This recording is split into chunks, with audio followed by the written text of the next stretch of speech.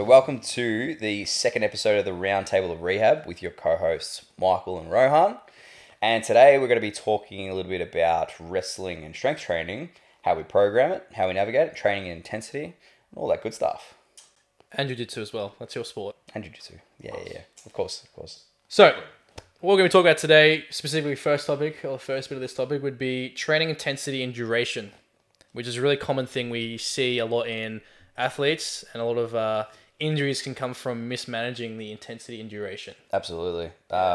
So personally, my experience is that I started training martial art first, then I went into the gym, but then I didn't really know how to navigate like either. I just kind of did one, had a couple of hours break, then went to the other, and I was like PB in the gym, and then I got to wrestle hard or like train jiu-jitsu hard, and then that's what gains are. Like you just push hard, adapt to stress, and then no pain, no gain. No pain, no gain, which is stupid. But but then I quickly came to the realization that I was becoming very, very, very tired and exhausted, and I couldn't recover. Injured, body, like, my stress levels were completely out of whack, cortisol levels and everything like that. Hormone regulation gone. Hormones are alright. I mean, it's less like, but it did feel, I felt a great level of fatigue. And it was like for, 16 weeks? And you couldn't even take in any of the concepts you were learning at the time, were you? That's the law of diminishing return. So that's an actual thing. If you go, like, if you're a beginner and you go and like smash things like straight out the bat 5 times a week, you'll get the gains and you'll get them. You basically plateau very quickly because there's only so much that you can take on board, which is why I really like naps. And that's another topic that we're going to talk about another time. But helps with consolidation, so that's part of my recovery. But I quickly realized that it's not sustainable, for one. I'm not doing well, and I was quickly getting frustrated because of this, because I was tired as well. Didn't help. And then I just thought, all right, well, I'm gonna have to figure out a way to periodize this and play it smart, because I want my goal's not in 12 weeks for a competition. I don't compete yet. Rohan competes. He's a competitor. He's very good. You too, man. Oh, thanks, bro. Jesus Christ. But yeah, so mine is a very long-term goal, so I have to figure out how to navigate that. And periodization is a term that gets thrown around quite a lot, probably not in the best context, but we talk about a little bit briefly about it today. Actually, the entire episode is sort of based on that, right? Resource delegation and all that. Yeah. So with the training intensity and duration, generally the more intense your training is, the shorter the session will be. So the duration is a shorter period because intensity is so high. If you're smashing back-to-back sessions in a day, you generally want to be doing either a high intensity shorter sessions or a lower intensity longer session. So for me, I do powerlifting and wrestling both at a high level, and I do compete as well. So I generally would do double sessions in a day. So sometimes I'll do my powerlifting early in the morning or after work, and then straight to my wrestling maybe an hour or 2 hours later, or later in the day if I've already had a session in the morning. And that session would be generally a lighter session in the gym. So a bit more of the session's quite short because I still got to go to work and all that, but the intensity isn't as high if I'm kind of focusing on a meet for, a competition for wrestling. I'll be generally keeping my powerlifting dialed back a little bit in terms of intensity because I want to focus more on wrestling. And that comes down to resource delegation and where you're putting your resources in, or where you're periodizing your training, because I've definitely found it over the years a challenge, and I've sort of nutted it out now, which we'll go through a little bit of my special resource delegation, but I would generally go hard in each session. So I would have gone hard in gym and then go hard in wrestling, and then I'll just get burnt out. Exactly. So what I do now is I will be like, okay, I've got a comp in 12 weeks for powerlifting, but there's no comps for the rest of the year for wrestling. Yeah. So I'm going to ramp up the powerlifting training and dial back the wrestling training a little bit. Yeah. I'll still do my sparring, I'll still do my technical stuff, but the intensity in terms of being shark tanked, which is a term we use in wrestling, where you're in the middle and you got 10 dudes lined up, and you'll spar for 30 seconds to a minute, just back to back with these dudes for 40 minutes straight. Yeah, we do that in grading. We have the shark tank as well. So the person that's getting the new belt in the middle, and through, what was it, like 2.5, 3 hours of just absolutely getting slaughtered. It's a quick tactic that my coach Connor Evan uses to kind of ramp up the intensity, but also the cardiovascular style training and the hit style training you need for wrestling. But at the moment, like looking at getting back in the platform quite soon for powerlifting, and Commonwealth Games no longer is hosting wrestling as a sport, so the goal for Commonwealth Games isn't there.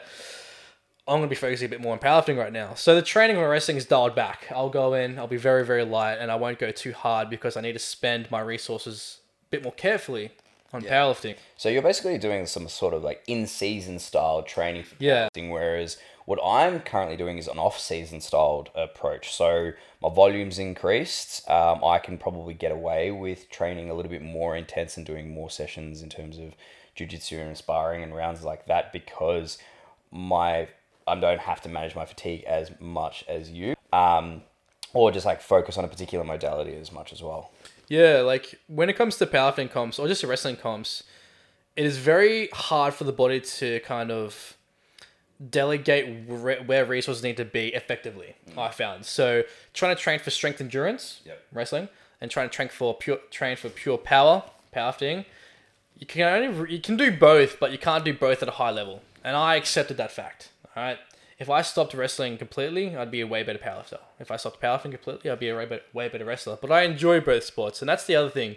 You need to find something that you enjoy doing. Absolutely. And that's what we just call beast training. So you're being the jack of all trades, master of none, but you're still pretty good at both. Yeah, that's exactly it. And that, I think that's a really good way to like go about it. And I think that is starting to become new in a lot of different sports. So sprinters obviously have like strength training, rugby athletes strength training, footy players, runners, very, very important to have strength training, like, and jiu-jitsu people as well as wrestlers, everybody in martial art, everyone has to have some sort of time in the weight room. GPP work, Yeah, strength conditioning, HIIT training. Absolutely. Yeah. And we'll go into a little bit of like how I program for just like... Yeah, how do you program your particular clients to do both those sports? So this is actually, I learned this from the guys at Kinematics. Awesome dudes there. So I've learned a great amount of information about programming and just where to put particular exercises and how to manage athletes as well. It's important because you can give them an exercise, but it needs to be very timely. It does it has to be suitable to their goal as well. So, but you can give like a general, full body program, but it has to still be specific to them. But so what I usually do is and this is, like I said, I've learned this from these guys and I employ it with everybody now, which is fantastic. I do a movement prep, which goes from like 5 to 15 minutes at the very start of the training session. So that incorporates your mobility, whatever is specific to them, what they need. Also, if you're just general athletes, whatever, like I've got a couple of things that I can just give them. Then you go into your activations. So again, specific to them. And activation's a little bit of a buzzword right now, but I made a post on it. Everybody can go check it out. And rather than me just lose my shit about it because it was a bit of an annoying topic. If you're injured and you need pre-activation, do it. If you're an athlete and you need pre-activation, do it. No, sorry, everybody should do it. You're preparing yourself for a really, arduous training session. You're not going to go and just squat 200 kilos. You're not going to go and just wrestle and spar just as soon as you take your shoes off. It's just doesn't work like that. You got to have movement preparation, and that's the next phase of the basically the warm up that I do is movement prep. And if it's an athlete, it's just general getting your temperature, increase your heart rate up a little bit so that your body's I'm ready to go, and it bleeds into that training session. Do you make that particular section a bit more specific to the sport, whether it be light rolling? Always. Yeah. So that movement preparation is movement prep for them. So for example, if you're going to do, let's say, arbitrarily, you're going to do a deadlift, you would do some maybe some glute bridges or some sort of GHD curls, whatever it might be, some sort of hip extension kind of primer activation, and then go do it. In wrestling, handstands, forward rolls, backwards rolls, cartwheels. Wrestling warm-ups are very athletic and also very gymnastic style. Exactly, because think about the movement that you're going to be doing. Super unpredictable. Directly after that is that you're going to be cartwheeling over someone and you're going to be doing a double leg takedown. Oh yeah. So even a quick, medicine ball up in the air, catch, and then throw it a wall. 2 sets of 6 of that, boom, done, you're ready to go. At the moment, we're doing soccer, wrestling style soccer. Wrestling style soccer. It's so good. Yeah, well, I'll get some footage for it and I'll put it up. It's so good. Yeah, because it's the gamification of training, but getting it fun. Up and get the sweat in. Done. Sweat on, so. That's 15 minutes of that. Yeah. 15 minutes of all that stuff. So it's like a circuit training. You bang, do it, cool.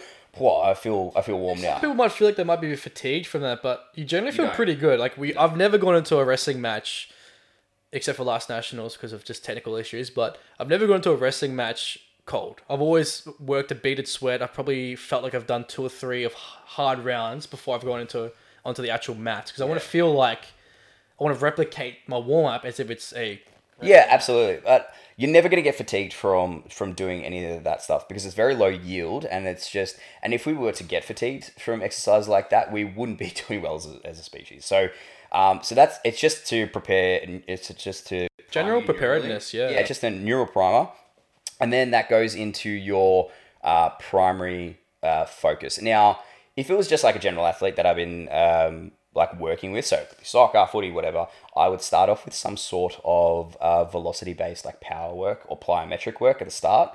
That's just really quick. They can get through maybe 2 exercises, like a quick superset, a couple of maybe 3 sets each, 4 to 6 reps, just quick, have a couple minute break, just to get that that explosive trainingness in. So.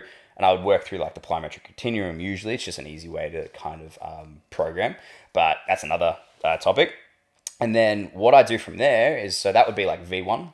And then what I would do is I'll go into my A1, which is my primary strength, which is specific to them. It could be like a lower body. Clean and jerks, squats. Clean and jerk would be more power, but exactly. So it could be squat and whatever they might need. Do they need like anterior dominant, so quad, front foot elevated, split squats, like.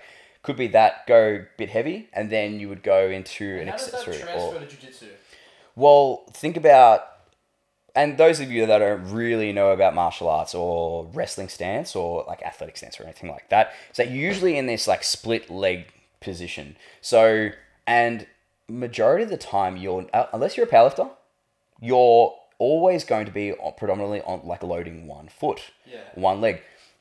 So rotational power and anti-rotational capabilities and core strength and single limb stability and strength power, whatever, is paramount in martial arts and wrestling. Even in bodybuilding and powerlifting should incorporate it. So if you do a squat, you do a split squat because you're training your limbs to manage and... Well, if you walk out a squat, you're actually on one leg for a period of time. Exactly right. Exactly. So it's just specific to them. So, and how it might look. So for example...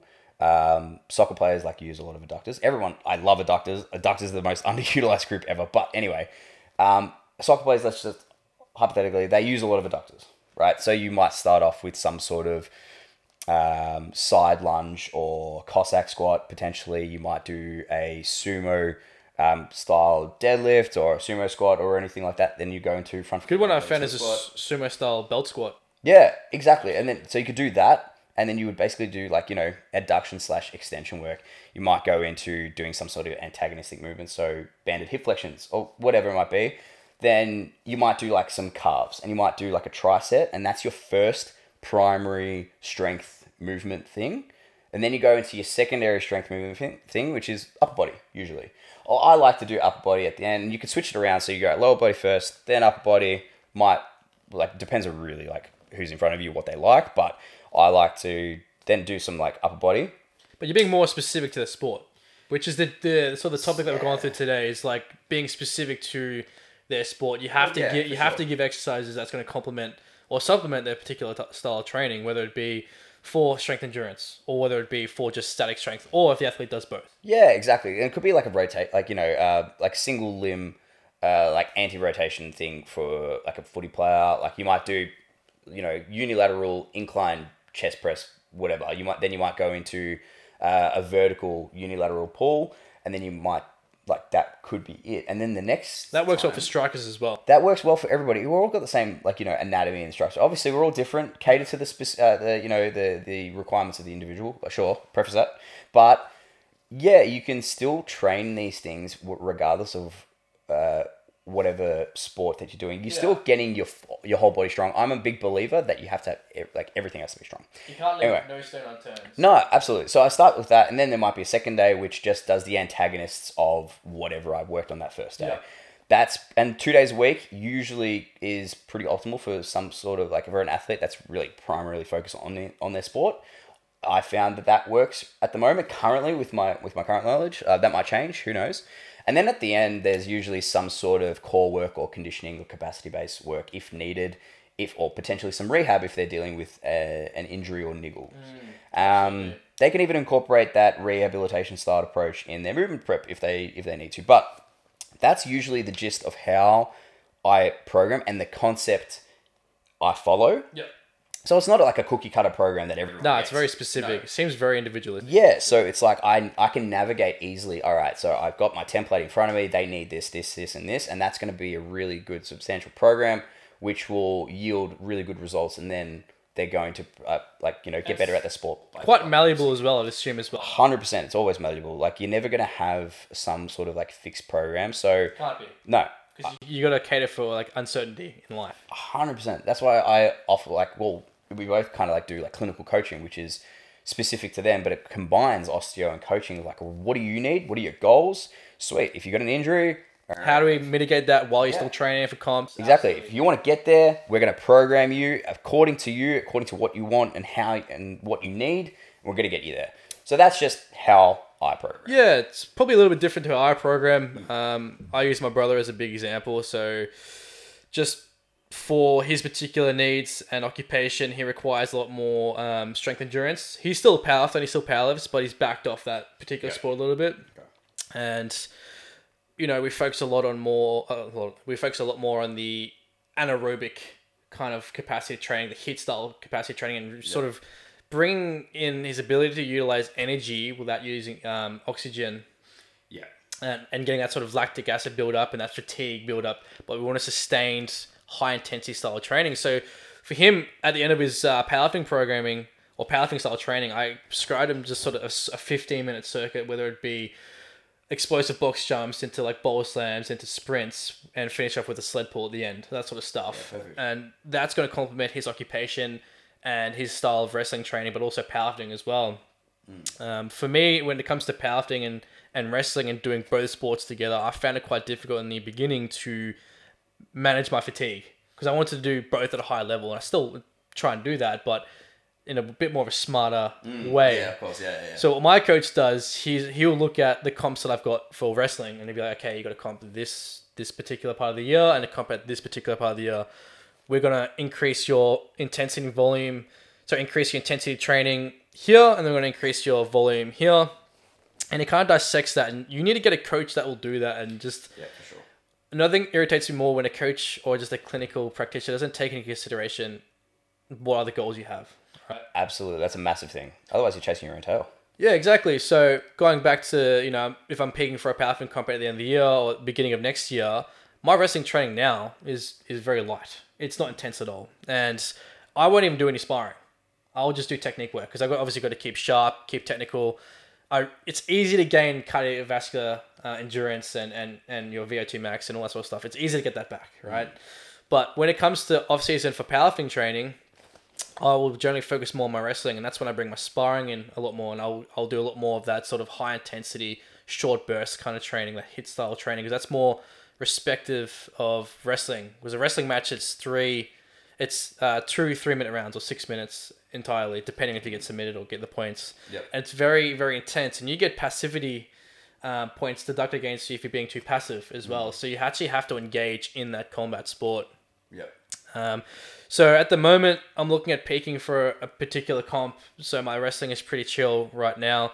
But if I were to need to get my my cardiovascular style training back and my endurance back really quickly, I'll be adding those short HIIT style training at the end of my powerlifting training. Yeah, exactly right. So it's like, it's not really programming specificity, but it's programming just what I require for wrestling. And that's that endurance, that strength endurance. Yeah, exactly. And it comes down to recovery and peaking for comps as well. So whenever I've got a powerlifting comp or just a wrestling comp, you've got to dial back the resources from the other. All right. So you have X amount of resources, you have X amount of expenditure, and then you have Y amount of recovery, right? Exactly. It'd be very stupid to spar for 40 minutes after a wrestling session and, you're 2 weeks out from a powerlifting comp. No, you'd be absolutely cooked. Injury's going to be there. Recovery's not going to be there.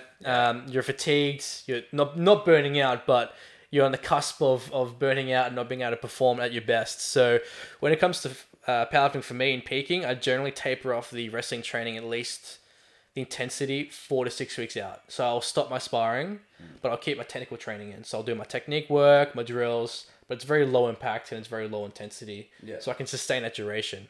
Yeah, perfect. And the inverse is the same for powerlifting, right? So if I'm going for a wrestling comp, I'll dial back the intensity of training, but I'll keep the volume there. Motor patterns, right? Yeah. So repetitive motor patterns. And that's generally how my coach and for both wrestling and powerlifting kind of coincide together and work together to collaborate for my particular needs as an athlete. So, and when it comes to recovery as well, Michael, what are some of the things that you prescribe for some of your athletes or just for yourself when it comes to, you're bringing that intensity in and you're not peaking for a comp, but you're sort of at the end of a block of training, whether it be 6 months from now? Like, what is it something that you kind of got to think about for those people? Yeah, so basically for myself and for my athletes, or just like my patients as well, clients, whatever, I really like to make sure that they're getting in good amount of sleep, like really good nutrition, good stress management. That's massive.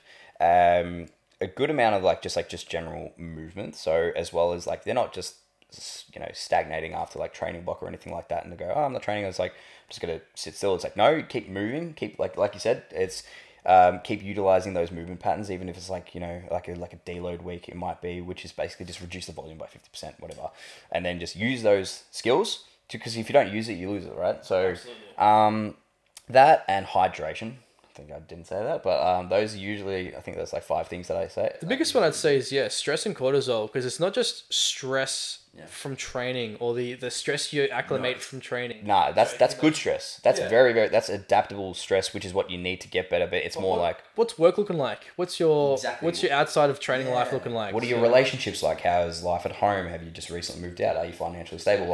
All those different considerations can have an effect on your training and your performance, especially in your sport. So I asked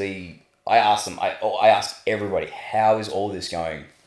And if usually my rule of thumb is that if 3 out of the 5 of those things are not doing too well, chances are your recovery is not doing too well either. So therefore you can't really maximize the benefit of the training that you're doing. So, and you can't sustain a peak either. Trying to sustain a peak, whether it be from combat training perspective or powerlifting, a peak is a peak. Yeah. It's going to taper off eventually. It's not sustainable. Yeah. And this idea that you can sustain is absolutely garbage. Yeah, 100%. And I don't tell them to go splurge or anything like that and divulge into it's not the wrong word, but anyway. It's a controlled decrease. Yeah, not just smash all the horrible fast foods or anything. It's just I encourage them eat a lot, get a lot of good food in, get a lot of water in, get as much sleep in as possible, because not only does sleep allow you to rebuild everything, it allows you to consolidate all the information that you've learned and then adapt to the stress. Yeah, one of the biggest things I see, especially in the MMA scene or just BJJ, is when you're going and you're doing 6-7 sessions a week and they're 2 hours each, right? You might consolidate 2 or 3 out of 7 of those sessions, because not only are you fatigued, but you're probably dieting down and cutting for a comp. Yep. Your performance is decreasing. You're basically going in like a zombie. Yeah, pretty much. And I think that's one of the biggest things I see with the young athletes is they come in, they want to aggressively do a weight cut to make a certain weight to go to a fight, but they're 2, 3, 4 weeks out from the fight. Their training suffers. They're not learning anything because they can't mentally sustain it. They're going into training groggy. Their recovery's down, so they're more susceptible to injuries. So whenever I see athletes coming in, it's for injuries, it's because they've either misloaded their recovery or they're looking at their recovery factors, which is important for us to consider when we're coaching 100%. Them and vice versa. So yeah, it's quite counterintuitive when you think about it. You come into a comp, just take it easy. That's what you want, because everyone wants to ramp up, and because they think more is better, which there's no correlation to that. So you have to basically say, look, calm down. This is what you need to do. And they just need guidance and accountability and thinking, you need to do this, you need to hit this, and just general guidance, because a lot of time people they can't really subjectively look at their own training and be like, all right, I needed this and that. It's more so they need to have a really good, they need to be structured. like, I don't know about you, but I'm like quite chaotic with my training. I don't have like, I've got like my No, I need a coaches structure. and stuff. See, I don't. Well, I have like my structure in terms of bodybuilding, but I ramp it up. But then It's very intuitive. It's very intuitive training. But then I've been doing it for a really long time where I know how to bring myself back, and I'm very self aware of my That's body. lifters maturity. Yeah, so I know. Like, I did this really silly program. It was like a squat program. Like, I would squat for 20 reps. And I got up to 140 kilos, and they weren't even look like squats at that point. But I was just knocking them out. 12 weeks of that, and then I felt like tight. I would wake up and I'd be like, oh my God, I need to get like a ball like in the back of my rhomboids because I'm stiff as that was just my nervous system just cramping and just being completely overloaded. And then I said, that's too much, taper back. So Having someone facilitate and sort of do that for you is why I recommend getting a coach. For sure. A good coach will push you when you need to be pushed and dial you back when you need to be dialed back, but also analyze, your training effectiveness. absolutely. So yeah, they just help. They just help because like you've got their goal in mind. You want to get there. You want to do all these different things, but they help put the blinkers on, give you the things that are necessary for your growth and success, and eliminate all the other superfluous stuff. At the moment, my coach, I'm used to higher frequency in terms of my compound lifts, right? So my coach is giving me, well, I'm going in, I'm squatting once a week, I'm deadlifting once a week, right? So I'm used to doing 2 or 3 squat days a week and 1 primary comp deadlift day and 1 secondary deadlift day.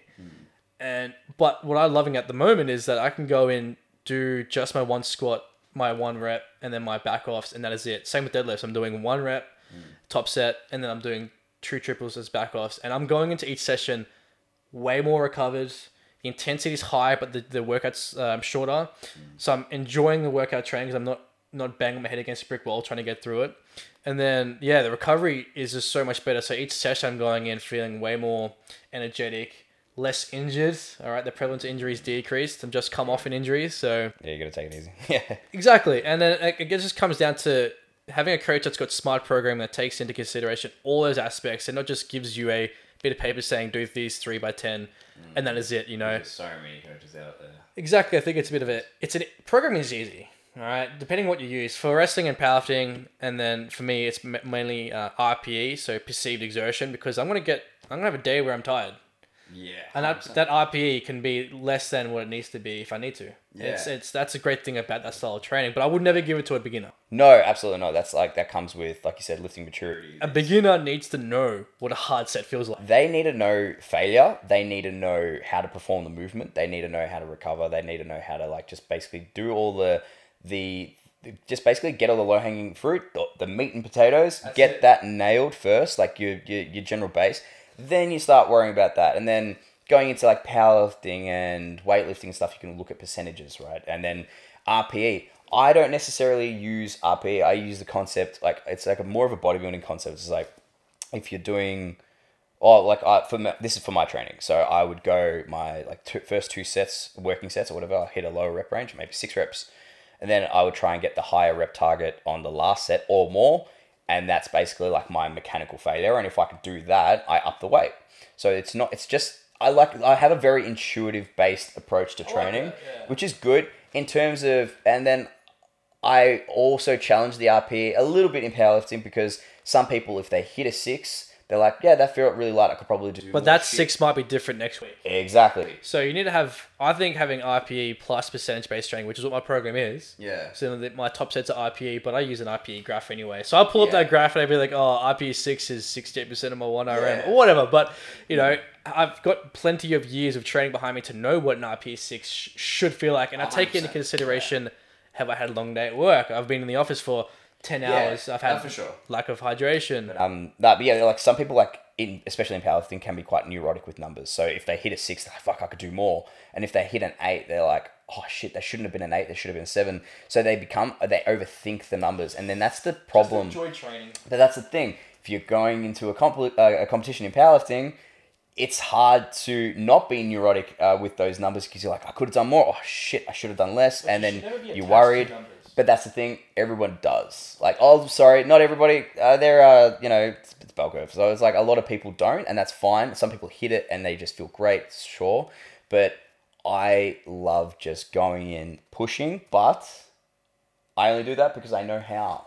And I And that comes back to just like the individual. So you know yourself, and you should let your coach kind of come in and see that bit of style of training as well. Absolutely. And that's where a good communication between you and your coach is important. Like for me, very similar. I'll do my main movement, but then I'll do my accessories. But my accessories are like maybe I do 2 or 3 sets. That's it. But it's very high intensity. I'm not wasting volume. So my recovery is the important part there as well. Yeah, exactly. So that's really, really good. So what we've covered today is basically like, general programming and how we manage things, how we go into, how Rohan specifically goes into competition, how we program for our athletes depending on their goal, what is really important for recovery. And how to like peak for these comps as well, and things to take into consideration. So in our next episode of the podcast, we're going to be talking about sort of injury management and the navigation of those injuries while peaking for comps and while training as well. Exactly. How to mold and make which is really good because the program is always malleable, but how to change it in order to cater for someone's injury and for general rehabilitation, which is what we do a lot of in the AFL as well, which is what my background is currently too. But that being said, that's the end of our podcast, episode 2. Hope you guys enjoyed that. Yes, thank you so much for listening, and this would not be happening without you guys. So, but yeah, stay tuned for the next episode of Dragon Ball Z. The Roundtable Rehab, and we will see you guys soon. Out.